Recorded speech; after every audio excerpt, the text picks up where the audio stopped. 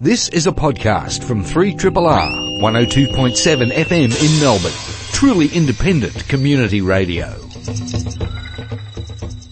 Good morning, everybody, and welcome to another episode of Einstein A Go-Go.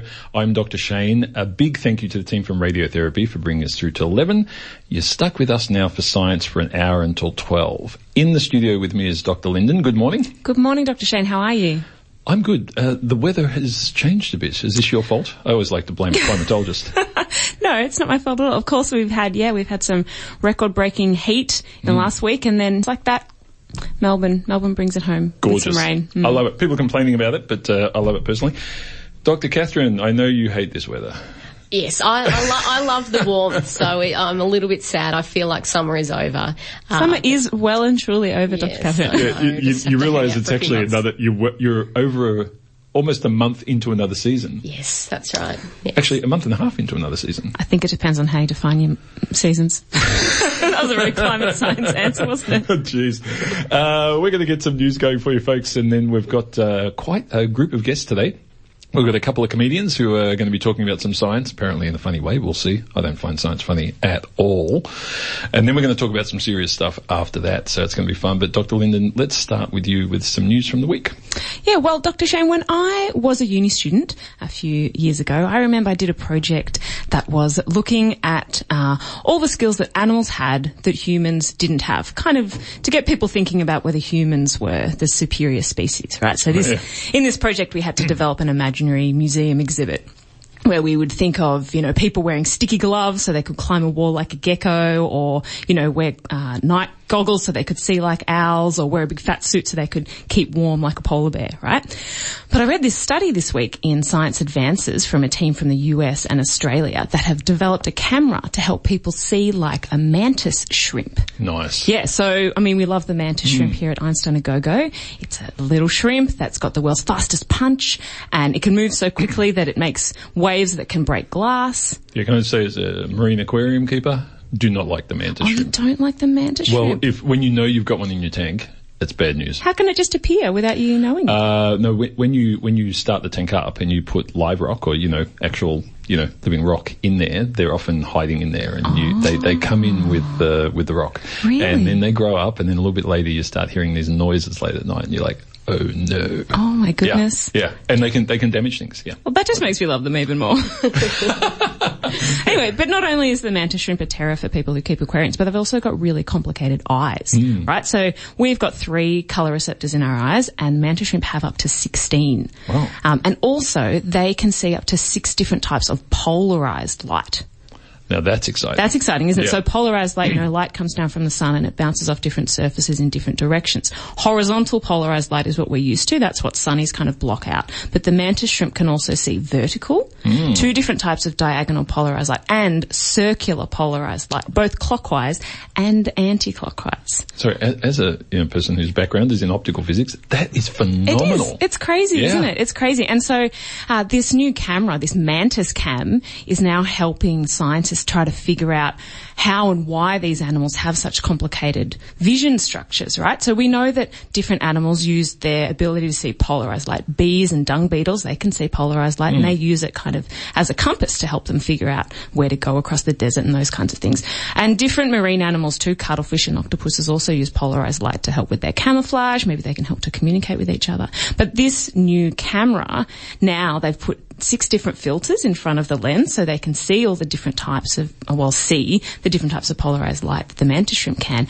And what they've figured out is that the mantis shrimp use it not quite like as a compass, but maybe as a bit more of like a GPS, like your blue dot on your phone. So they took all this footage in different places around the world, and they compared the patterns that they saw from the camera with calculated patterns based on the angle of the sunlight and those kinds of things. And they found that the agreement was pretty good. Not perfect, there's a bit of an error, but it does add another level of information about why these creatures have just such complicated eyes. It's also a really cool study as well because it involves scientists and engineers.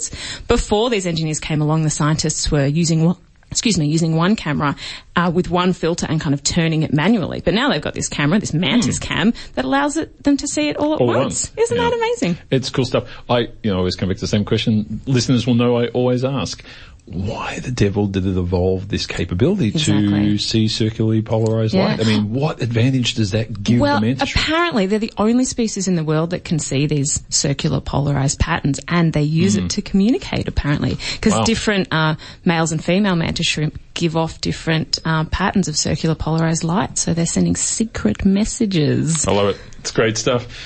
Beat that, Dr. Catherine. Oh, it's tough. It's very tough. This week I've been reading about characteristics of people's sleeping patterns.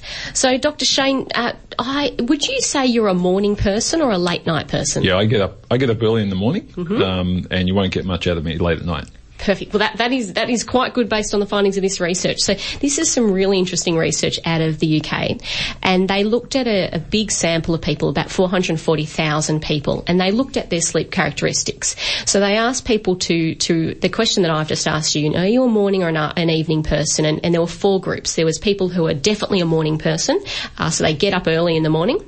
There were people who were probably a morning people probably a night person, and people who were definitely a night person. So in that last group, they're people who find it very hard to get up early in the morning. They function very well at the end of the day and the evening. And for them, it's actually very hard with our work hours to sort of force your body into a cycle where we generally start work at 8 or 9 o'clock in the morning. So that final group, it's quite challenging. They've had to sort of forcefully adjust their body clock. And the researchers in their prior work had actually found that these characteristics are about equal contribution genetics and environment. So it's not completely what we want to do. There's actually a genetic component to this. So what they were looking at were the consequences of these sort of characteristics, and they followed people up for 6 to 7 years after the survey to follow for deaths and also other diseases. What they found were the people in that late night group that they call night owls were actually at a 10% higher risk of death, even when you control for age, other diseases, smoking, weight, all of these other important factors. Their mortality rate is actually higher, which is quite incredible. So getting my butt up early in the morning gives me a 10% lower risk of death. Yeah, based on these findings, yeah, absolutely. So, Dr. Catherine, I used to be a night owl, and now I'm not so much. Is there anything in the studies that say you can change your behaviour? You're getting older. Just need to go to bed earlier. Yeah. That is absolutely the next question. That's what the research team are going to look at. What can you do can we intervene and help those people transition towards being a morning people, and what are the consequences? Because it's not only premature death, it's also higher risk of diabetes, cardiovascular disease, poorer mental health. There is a number of outcomes, and there's been previous research actually displaying that. They think some of the causation is to do with poor health behaviours. So, you know, you imagine I'm also a morning person, so I find it better to exercise before work. I eat breakfast before work, those sort of healthy behaviours. If you're a night person, you're probably really struggling just to get up and get to work on time. And they also said that people who are up late at night, there's a higher risk of sometimes poorer eating habits, sometimes alcohol and drug use, and those factors if you're up late at night on your own. So there's those risk behaviours that come into it as well. The interesting group for me that I suppose hasn't been part of this study but really warrants looking at is shift workers. Yes. Because this is where you are really messing with your body, and some people do it. You know, I have a friend of mine years ago who was a security guard, and, you know, he did it for years, and he said to me that he knew, he could feel after sort of 20 years of it, the effect it was having on him, that, you know, trying to sleep during the day and various things when it really wasn't natural to be doing it. He knew that it was having a detrimental effect. So absolutely. And I have a lot of friends who are in this situation as well, and trying to help yourself stay awake by eating things with lots of sugar and that to try and keep your body awake, it'd be very challenging. Yeah, not good. No. All right, so get up early, folks. Yep, that's it. And in time for this show, 11 o'clock, that doesn't quite cut it. So, although Liv got up in time for the show, which is good, because she tends to sleep in when she's not doing it. It is a Sunday. Surely Sundays don't count as part of this study. Not part of the study. All right, we're going to take a break for some music, and we'll be back in just a few moments with our first two guests. They're science and comedian kind of yanked together. We'll see what that looks like. It's going to be fun. It's part of the comedy festival, of course. So you're listening to Triple R. Hang in there. 3 Triple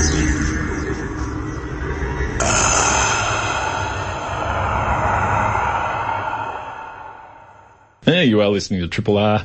I'm Dr. Shane, and in the studio with us now is Dr. David Farmer and Jackson Vorher.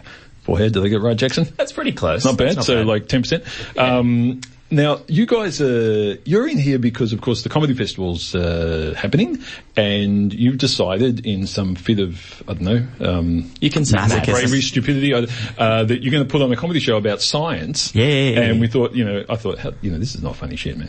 I don't know what's going on. How dare you, sir? Well, Catherine over here just told us she doesn't have a sense of humour, so she's the litmus test. If she doesn't laugh here, you guys are out. It's done. So you've been in my audience before. See? That's funny, and you laughed. Yeah. No, I'm not funny. I think I'm not a funny person, but I love comedy. We laugh whenever you speak. So you don't have a sense of humour, but you love comedy. How's that work? I'm not that kind of neuroscientist. I don't know. Some sort of dissociative disorder or something.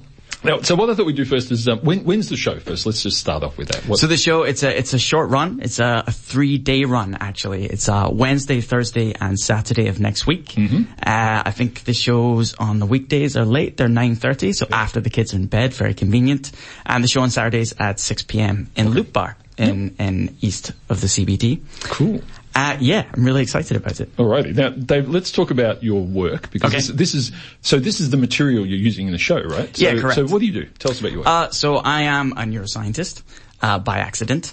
But, now that I am a neuroscientist, I study the brainstem. So this is the part of the brain where you do really important but not very sexy things like breathing and blood pressure control and control of things like your kidneys and your guts and things that people at the Neuroscience Institute, I work at the Florey, people who study consciousness or memory or emotion or any of those very fancy sexy things, they would call what I do housekeeping. But I don't think it's housekeeping. I think it's why you're not dead. It's really important. Yeah. So that's what I study. Okay, so why you're not dead. Jackson, how's that funny? Well, the key is the last word that Dave left off, why you're not dead yet. Okay. So we're trying to point out that, these are all things that the brain does while you're not paying attention, essentially. And you're right, that's not very funny. You guys are really selling the show.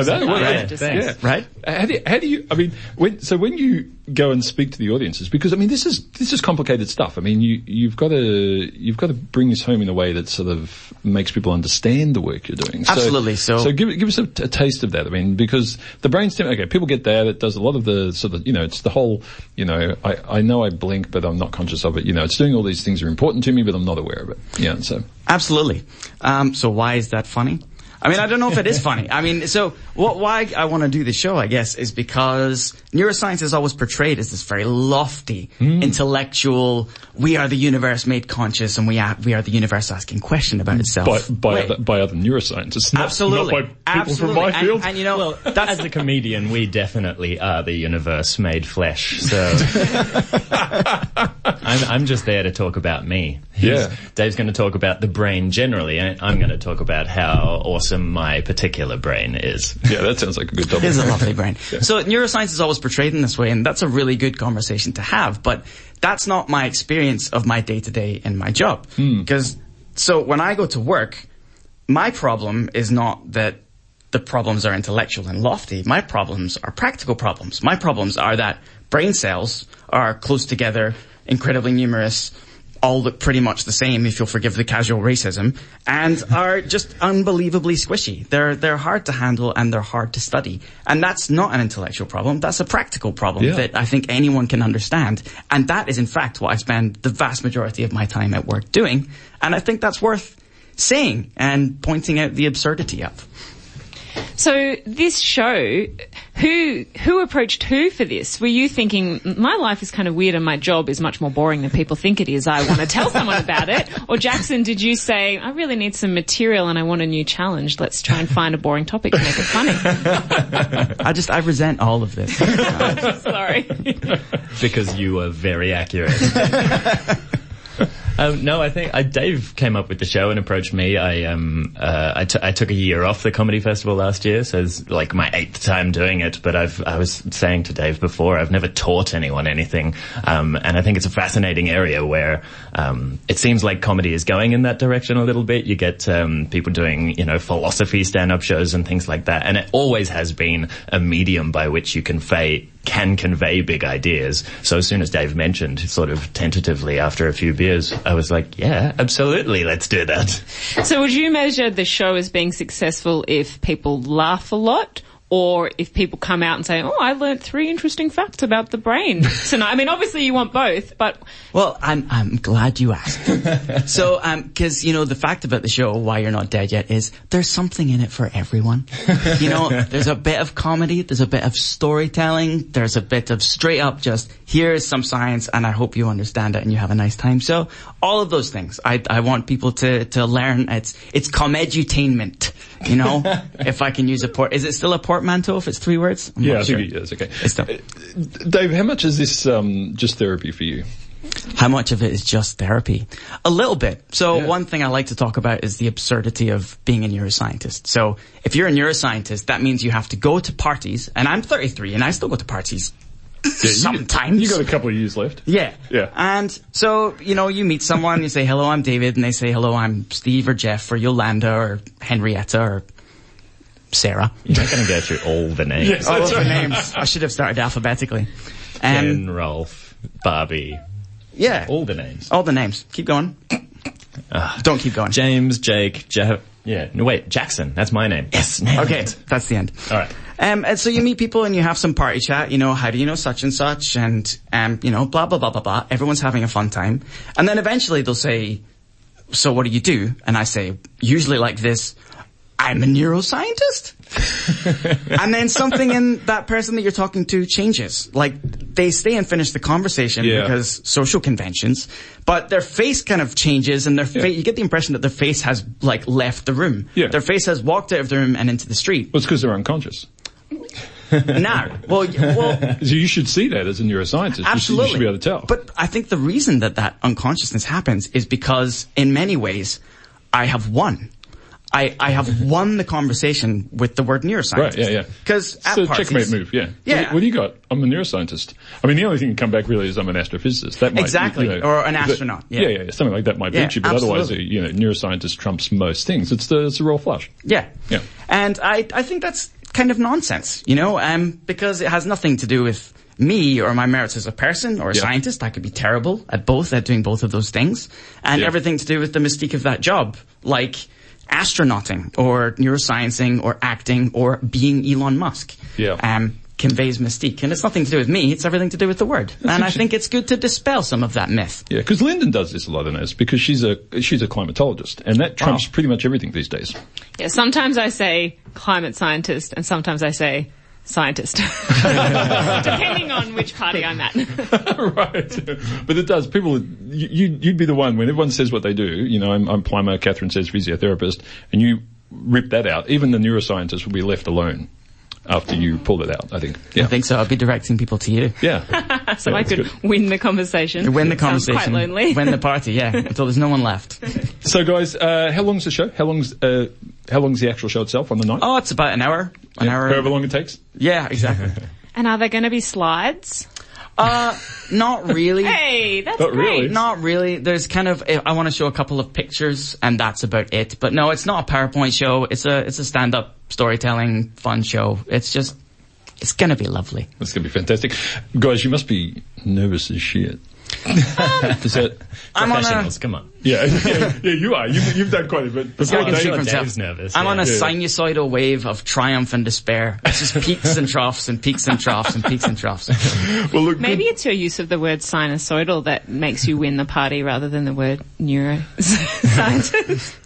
I'm impressed. Anyway. Yeah, I think look, it sounds like a lot of fun. Thanks so much for coming in. Thanks for having us. Where can people, I mean, we'll tweet some stuff out, you guys can share something, we'll retweet it for you, but where can people find information about the show? So there is a Facebook page, Why You're Not Dead Yet. Jackson has a Facebook page, Jackson Verhaar Comedy. That's Verhaar, 2 O's, 2 A's, because he has the best name in the world. Good luck spelling that. My Twitter handle is @AceofDaves. Jackson's is @LankyWordsmith. I think that's right. And if you want to come to the show, please buy tickets soon because I think there are 3 tickets left. How many are there 4 tickets in total? How many tickets are there? Correct. We still have to sell 75% of the tickets, so please buy them quickly. It took a long time to find that phone booth to perform in. Yeah. Look, if the acoustics are right, radio, we appreciate the acoustics. That's right. David Farmer and Jackson Voyar, thanks so much for coming in. Good luck with the show. I love to hear science infesting the comedy festival. I think it's fantastic. So have fun, and hopefully, David, this will help with your issues with regards to neuroscience commentary at parties. Thanks for that, Shane. Thank you. We're going to take a break for some music, folks, and we'll be back in just a moment with another guest. We're going to be talking about some, I was going to say more serious stuff, but neuroscience is serious. So anyway, thanks for listening to Triple R. We'll be back in a sec. 3 Triple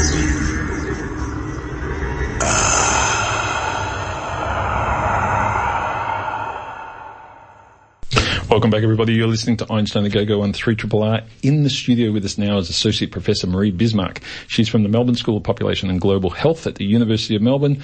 Marie, welcome to 3RRR. Thanks, Shane. Great to be here. It's good to have you in. We know each other, of course, on the campus, but we got you in because of some of the latest research that you've put out, which is quite fascinating. It's fascinating for Dr. Catherine sitting here because she's a physio, but you look at the risk associated of various practitioners getting complaints. So can you talk us through how this normally works? So in the health system, how the complaints get registered and who keeps an eye on that sort of thing? Sure. So in Australia, we have 15 health professions, so everything from surgeons through to dentists, midwives, physiotherapists, and they're all regulated by an entity called AHPRA, and any member of the public can make a complaint to AHPRA if they're concerned about one of those health practitioners. Okay. And what's the process there? I mean, how does that work? I mean, this is not like, I get a shoddy thing at my local petrol station and complain. I mean, this is a very unusual system compared to what consumers normally interact with in the sort of normal consumer space. Yeah, and it is confusing for consumers somewhere to know where to go. So what we would always suggest is that if you're worried about the healthcare you've received, to go back to that person in the first instance. So if you didn't understand something that your GP said, or you feel like your surgeon may have done something inappropriate, try and address it with them directly first. After that, it really depends on what you want. So if you want an explanation or an apology, a health complaints commissioner is where you want to go. But if you're worried that the practitioner is unsafe and that other patients might be at risk, then you want to be going to AHPRA. Can we just go back to the first of those three for a moment? The idea of consumers going back to, I mean, that seems like a big bridge to cross. Is there a lot of evidence that that's happening? Look, there's such a power imbalance. Yeah, it's a very difficult thing to do. I've been working in this space for 15 years and when I'm worried about healthcare, I find it really hard to raise that with my practitioner. As you may be able to tell from my accent, I'm from New Zealand, and one of the things that we have in New Zealand is a system of independent patient advocates who can help you to do that.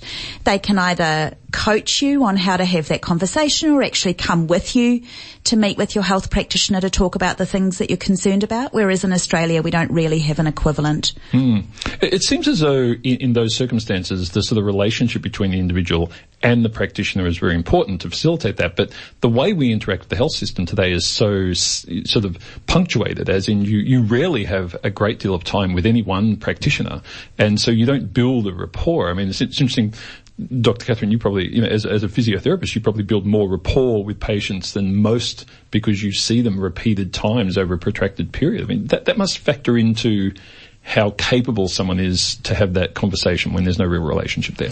Yeah, absolutely. And I think where there is an enduring relationship, the evidence would suggest that there's a better chance of being able to repair any misunderstandings and to restore that relationship. And it must be extremely complicated, for example, in the public hospital system where you actually have a number of different practitioners all working with that consumer. How would you tease out who to sort of make the complaint to or with, or how do you navigate that system? And that's where many of the bigger hospitals have a patient liaison role, which is incredibly helpful. So that's a person who you can talk to within the hospital system who will actually guide you through that process. So let's talk about the research itself you've done. So you've looked at where all these complaints are coming, and what do you see in that space when you sort of have a look at the landscape of complaints? So our research team has access to data on over 600,000 health practitioners. Wow. There are a huge number of health practitioners in Australia. So we know a little bit about who those practitioners are and where they work, and also the kinds of complaints that they receive. And I guess for me, one of the most striking findings in this work is the extent to which complaints are not evenly spread across practitioners, that they really cluster quite strongly among some small groups of practitioners. There's a guy called Jerry Hickson in the States who says that every health practitioner works under a cloud of potential complaints, but that it rains more heavily on some than others. Yeah, you can imagine. I'm sure everyone listening can imagine certain people they've encountered where that rain falls heavily. And what areas do you see that in? I mean, so what groups stand out? So some of the groups that we've looked at, we recently looked at older doctors. The medical board had been talking about whether there should be additional checks on the fitness to practice of older doctors, and it seemed like that's a question that would be great to actually have some evidence on the answer. So we analysed complaints about doctors over the age of 65 compared with their younger peers, and we found that for the older doctors there was about a 40% increased risk of complaints. Wow, that's pretty significant. I mean, I assume, sorry, not knowing the numbers, I'm assuming that is a very significant amount. Yeah, it certainly is significant. And I assume the majority of these older doctors are male as well. Would that be correct? Yeah, that's right. So that was one really important thing we needed to do, was to adjust for the sex of the doctors, because we already know that male doctors are much more likely than female doctors to receive complaints. And that with the new doctors who are graduating, they're about 50-50 male and female, but the older doctors are much more likely to be male. So one of the really important things that we did in our study was we adjusted for the sex of the doctor, and even after you control for the percentage of older doctors who are male, you still see that increased risk. When you look at that, I mean, I know this is not specifically the data you looked at, but do you know why that is the case? I mean, is this cognitive decline? Is this they grew up in a different system and the current system, or what consumers expect just doesn't match that? I mean, do you have a feel for the reasoning? I think it's a bit of both, Shane. So what we saw is that for the older doctors compared with the younger doctors, they had about 15 times the risk of a complaint about cognitive decline. Most of the time those concerns came to AHPRA from a colleague rather than from a patient. I think it's a very hard thing for a patient to say. I think perhaps my surgeon is in the early stages of dementia, whereas I think it's often colleagues who are better placed to see that somebody is starting to have some lapses in their judgment or some other indications of some early cognitive decline. And with this information, I mean, what do you do? I mean, you mentioned they're sort of looking at sort of retraining or assessing. Is that happening now? Or and I mean, what does that mean for some of these doctors? I mean, at what point do you say to someone, look, you know, you're 67 years old, it's time to walk away? So I think that the research that we did has really helped to create the evidence base for the medical board to be able to say, actually, over the age of 70, we think that we should be checking the fitness to practice of these doctors. There are lots of older doctors who are practicing very safely and whose patients love them. But I think the risks that we were seeing were enough that the medical board are now saying over the age of 70, doctors are going to have regular health checks and also some kinds of checks on their competence and performance. Marie, have you looked at how isolated particular doctors are? Is there a factor of whether people are working in a major metropolitan city and exposed to lots of professional development and the latest evidence compared to someone who might be very isolated in their profession? Is there anything, and maybe older doctors are in that area? Look, that's a fantastic question. We would love to have that data. The medical board don't collect information about how many colleagues each doctor has, but the legal services board do. So we thought, well, actually there's a lot of parallels between doctors and lawyers, so let's look at the lawyers' data. And what we found among lawyers is that the size of your law firm is one of the strongest protectors against complaints.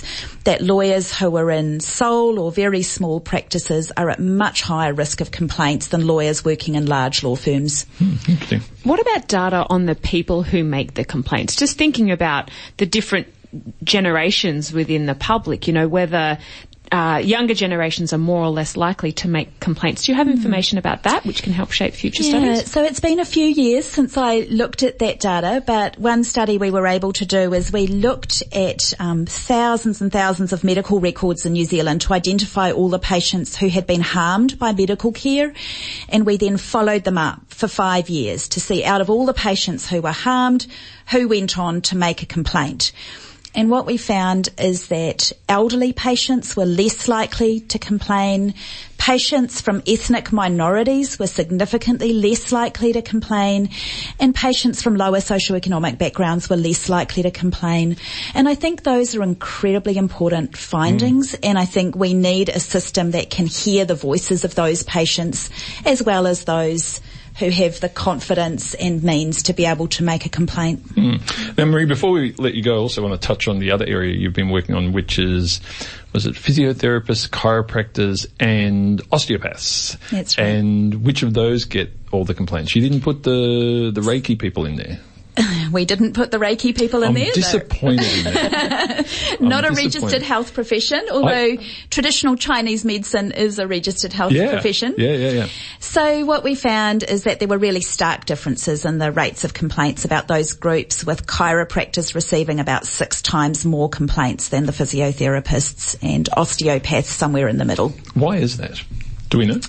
I would love to know the answer to that question. So we were able to look a bit at the kinds of complaints that they received. The chiropractors were receiving many more complaints about advertising, so clearly some concerns from members of the public and perhaps from other health practitioners that some chiropractors in Australia are making claims about what chiropractic treatment can cure that are not supported by the evidence. Okay.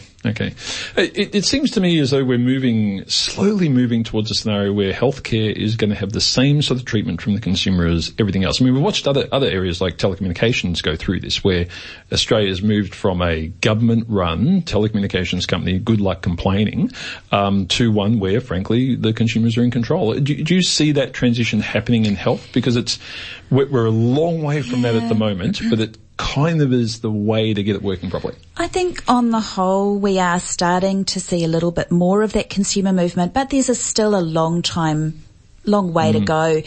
And so you think of the example of the telecommunications services, that if you make a complaint to the telecommunications ombudsman, usually within a few days they will have responded to help you resolve that complaint. Whereas for some of these medical regulators, these investigations can take upwards of a year. Over a year. Which is incredibly stressful for the patient who's made the complaint, but also for the practitioner who's on the receiving end of that complaint. So I think we have a long way to go in terms of making this a smooth and supportive process, both for the patients and for the practitioners. I know, having gone through a complaint process myself, in that, there was something like 14 months, and the only word I would use at the end of that is unsatisfied. Like with the whole process really didn't work well. I think the difference in the consumer space with other areas is consumers have so much choice and control over how their money's spent.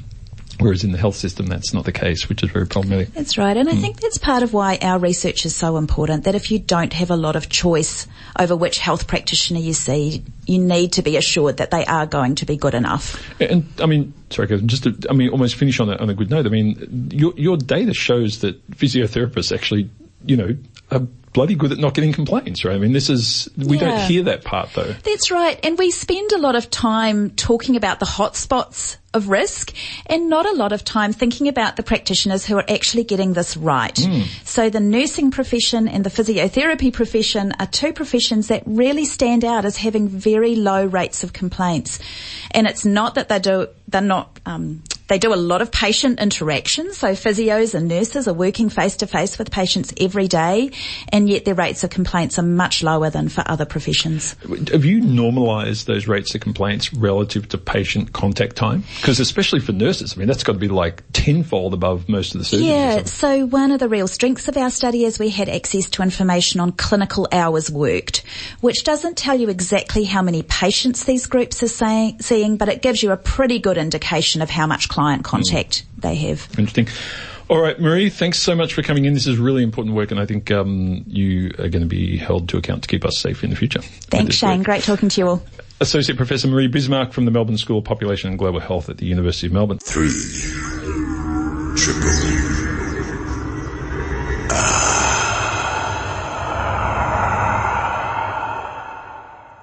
You are listening to Triple R.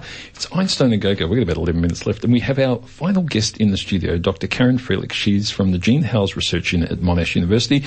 Karen, thanks so much for coming into the studio today. Thanks for having me here. Now, you work in quite a few interesting areas, and I want to start off by talking, first of all, about your podcast program, because this is something that I'm just fascinated with the way people do this.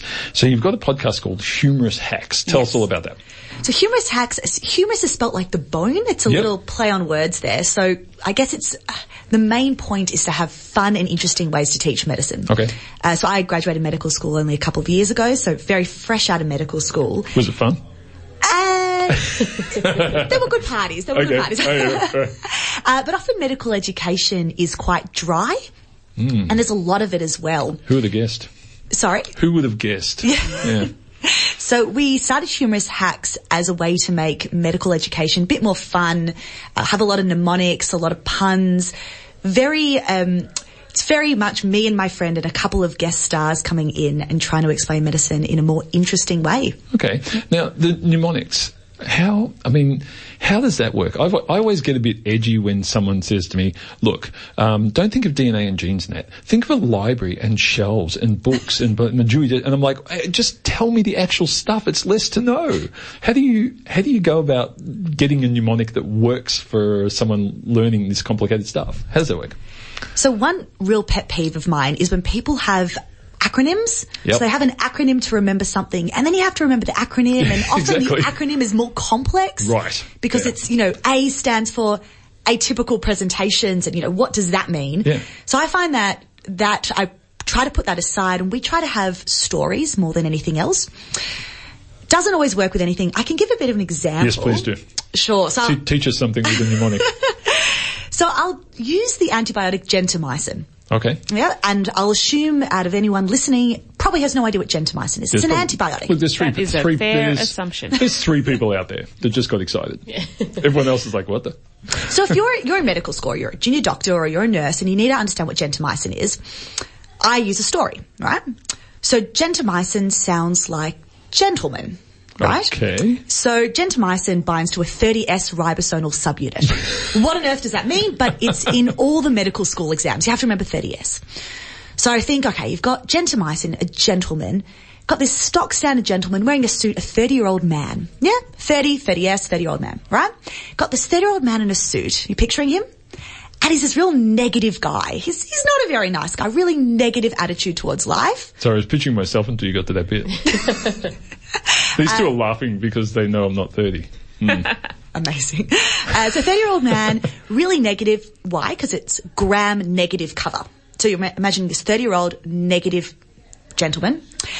But he happens to be married to a woman called Staphany. Yeah? Staph like staphylococcus, which is a gram-positive. So gentamicin covers mostly gram-negative, but it has 1 gram-positive cover, and that's staph. Yeah? Right? So we've got this picture. But the gentleman and Staphany really fight a lot because he's very negative mostly and she's positive. And when they fight, Staphany has her hands on her ears and the gentleman has his hands on his hips. Why? Because you get ototoxicity, so ear issues, and hands on hips is where your kidneys are, so you get kidney issues, so nephrotoxicity. So overall, what have we got? A 30-year-old man, so 30S ribosomal subunit, very negative, so a gram-negative cover. His wife is staph, so the 1 positive he covers. And the complications are ear problems and kidney problems. I like it. Yeah. That's great. Yeah, that kind of works. We need some of these in climate change. Okay. You need to talk to Karen here and get some... yeah. So is the podcast targeted towards medical students or is it for the general public? So quite interestingly, when we started it, we were actually medical students. It was meant for medical students. We had many medical students listening to it. And then over the years, we now have a lot of physio students, nursing students, I guess pharmacy students as well. But quite interestingly, more and more people from the general public who, let's say, they've just been diagnosed with Crohn's disease and they listen to our podcast to try and figure out what that is.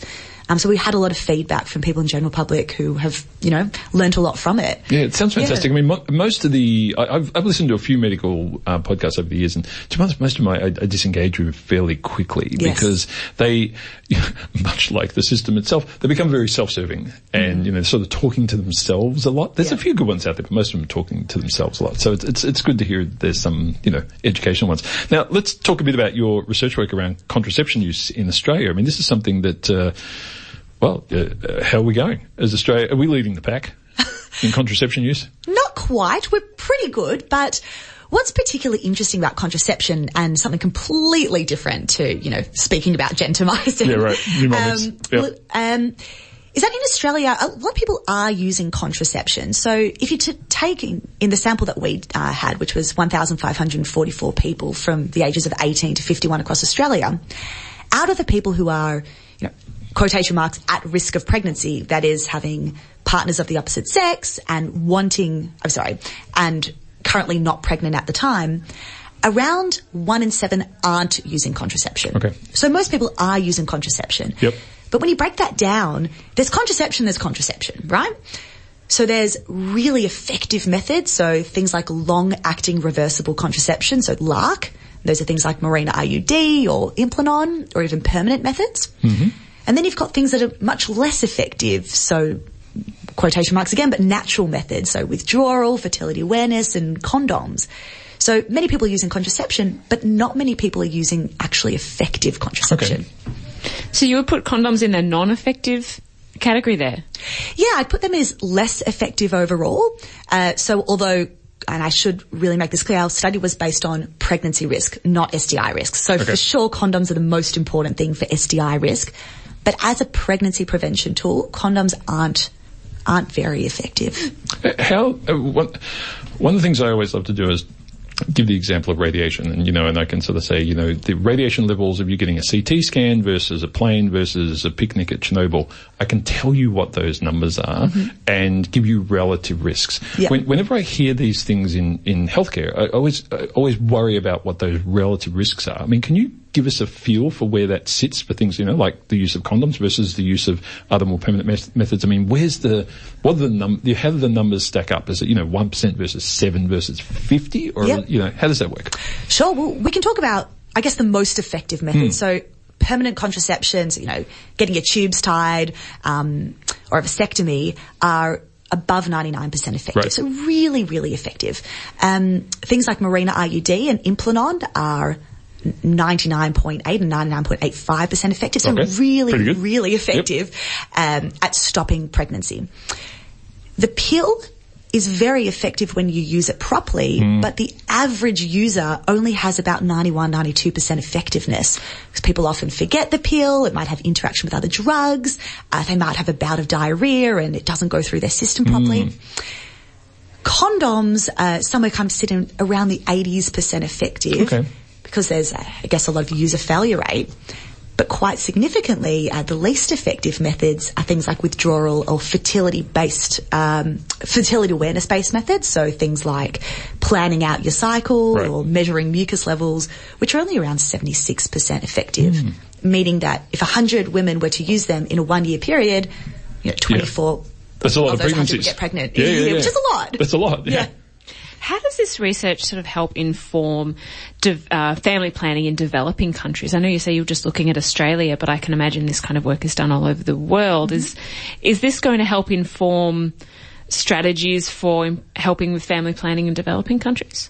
So my research was specifically based around Australia, but I think what you can take from that and what's quite interesting is essentially which groups of people pick various methods, right? And essentially, I think the most important thing is for people to be aware of what method is appropriate for their lifestyle. So, for example, people who found religion to be very important to their fertility choices were more likely to use things like fertility awareness-based methods as a contraceptive method because, it may not be appropriate for their religion to use other methods. But the other thing that we found really interesting is that it's really quite appropriate for a lot of people to look into the options of using a Mirena IUD and Implanon, but aren't currently using them. So in Australia, mostly, I guess, older people are using IUDs, but they're very safe for people who are younger and haven't had a pregnancy before. So looking at, I guess, the broader population in the world, it is actually quite appropriate to advocate for things like long-acting reversible contraception, so Mirenas and Implanon in broader populations, and they're much more effective, last a lot longer. Yeah. Karen, we're going to have to wind up because we're about to hand over to the team from EAT, but thank you so much for coming in. I mean, this is really interesting stuff, and good luck with the podcast, Humorous Hacks. People, look it up. You should be able to find it easily. Karen, it's great to talk to you. Thanks for having me. Dr. Karen Frelich is from the Gene Howells Research Unit at Monash University. Folks, we're going to have to hand over to Edith. Dr. Catherine, great to see you again. Thank you, Dr. Shane. It's been a really good morning. It has. We've had fun. And your sense of humour is just, it's kicking. We love it. It's improving. It's improving. It's amazing. We love it. Lyndon and I love it. Lyndon, good to see you. You too, Dr. Shane. Everyone enjoy the Melbourne autumn this afternoon. Yeah, we'll get you to talk about that at some stage. I think it'd be good to unpack what the hell's going on. And Liv, thanks for doing our Twitter feed. If you're wondering what the tracks were we played, they're up on the Triple R website today, folks. We're going to hand out over now to Eat It. Thank you very much for listening to Triple R, and we'll chat to you again next week. This has been a podcast from 3RRR 102.7 FM in Melbourne. Truly independent community radio. Want to hear more? Check out our website at rrr.org.au.